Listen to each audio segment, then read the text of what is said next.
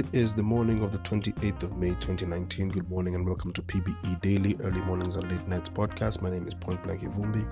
Woke up in high spirits. Apologies, yesterday evening there was no episode because fatigue won. It was a 10-0 match. I had no swings to actually prove, and I accepted the fact that fatigue was going to mess up an episode. And the last thing I want to do is make a less than stellar episode, if I do say so myself. And it was worth it. Like, I jumped into bed at 8 p.m., which is rare. So when I jumped into that bed after finishing the one commission I did to email last night, I was happy about that, because getting stuff out of the way and churning out material is very important to me. And to do it properly is even more important than that.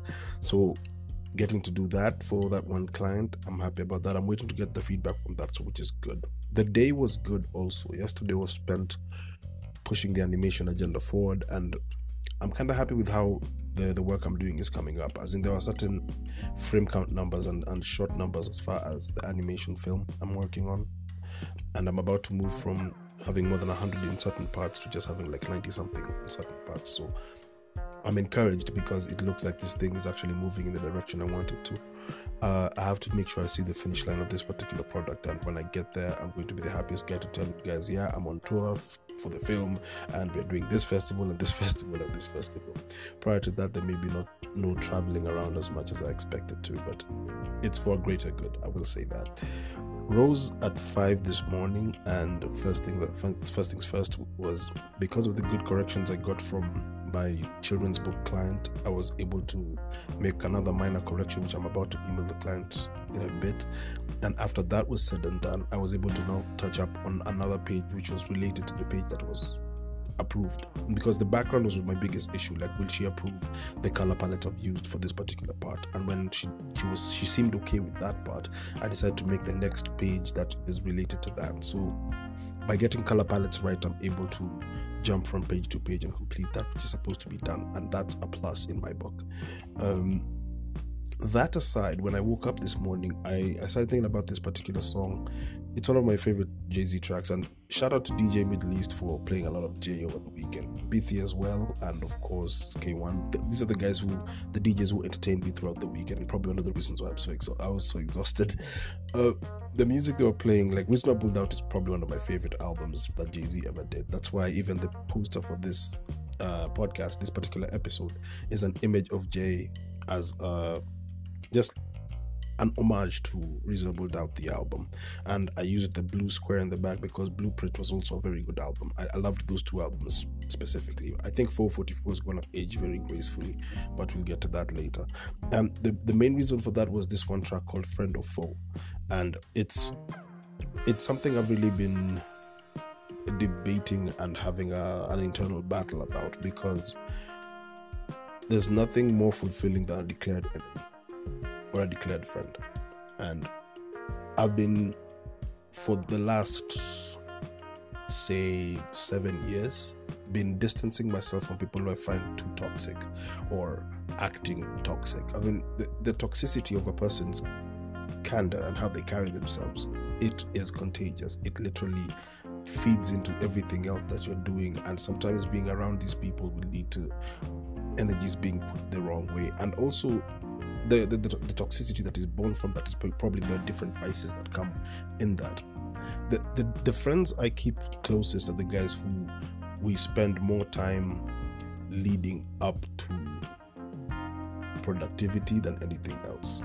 Like my best friend and his wife to be, the cool thing about these people is this: I've never had them look at me and not give me, they're all straight shooters. They don't give me platitudes or try to massage my ego because there's this thing of how I want to be carried or seen around the world. They treat me with the degree of respect that they expect me to treat them. And with the fact that we've been friends for almost 13 years and we haven't even once had a fight is a big deal to me. And as much as they say that you can tell when the true friends you have because of the number of arguments you have, if it leads to having to get to that level and means we've been keeping things from each other, the friends I have, they serve the purpose of keeping me pushing myself, because they'll tell me the parts where I go wrong, and it's not even a chin check or a form of ego tripping, because if my ego gets involved, then that's when things go sideways.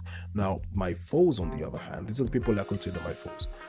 Certain individuals who think because they have a degree of, say, knowledge of me or relation to me or proximity to me, that they can get away with certain things where they can be mean to people I care about or I intend to do business with, and I'll be okay with it because they happen to be my friend and I'll defend them no matter what.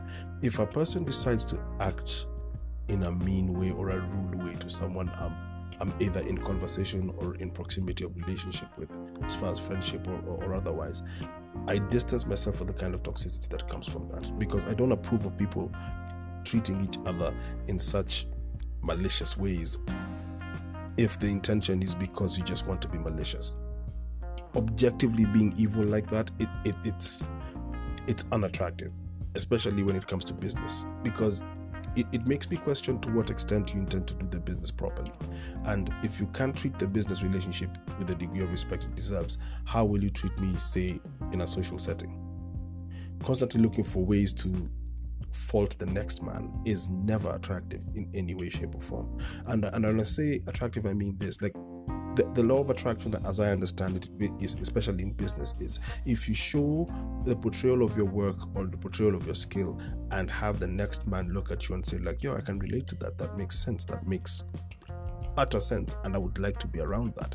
Then that works perfectly. But if the energy you put forward leads to a degree of toxicity, there's no way somebody's going to try and attach themselves to that. And I sat down even this morning as I was making my illustrations. I was curious about how some doctrines of religion break down friends and foe, and of course, the ultimate foe is always going to be perceived as, shall we say, the devil.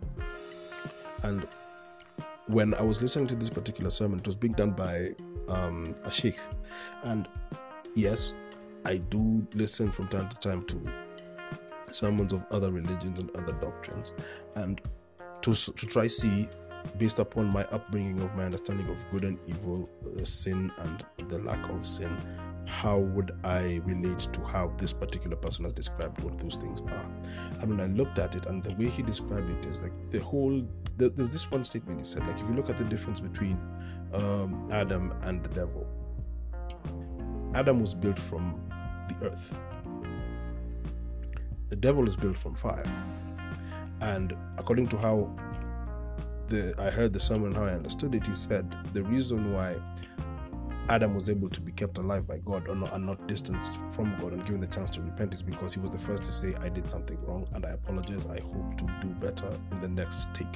Now, as far as the devil is concerned, the way it was described and how I understood it was, the person said he felt, hey, I'm better than this guy. Why are you judging me so harshly?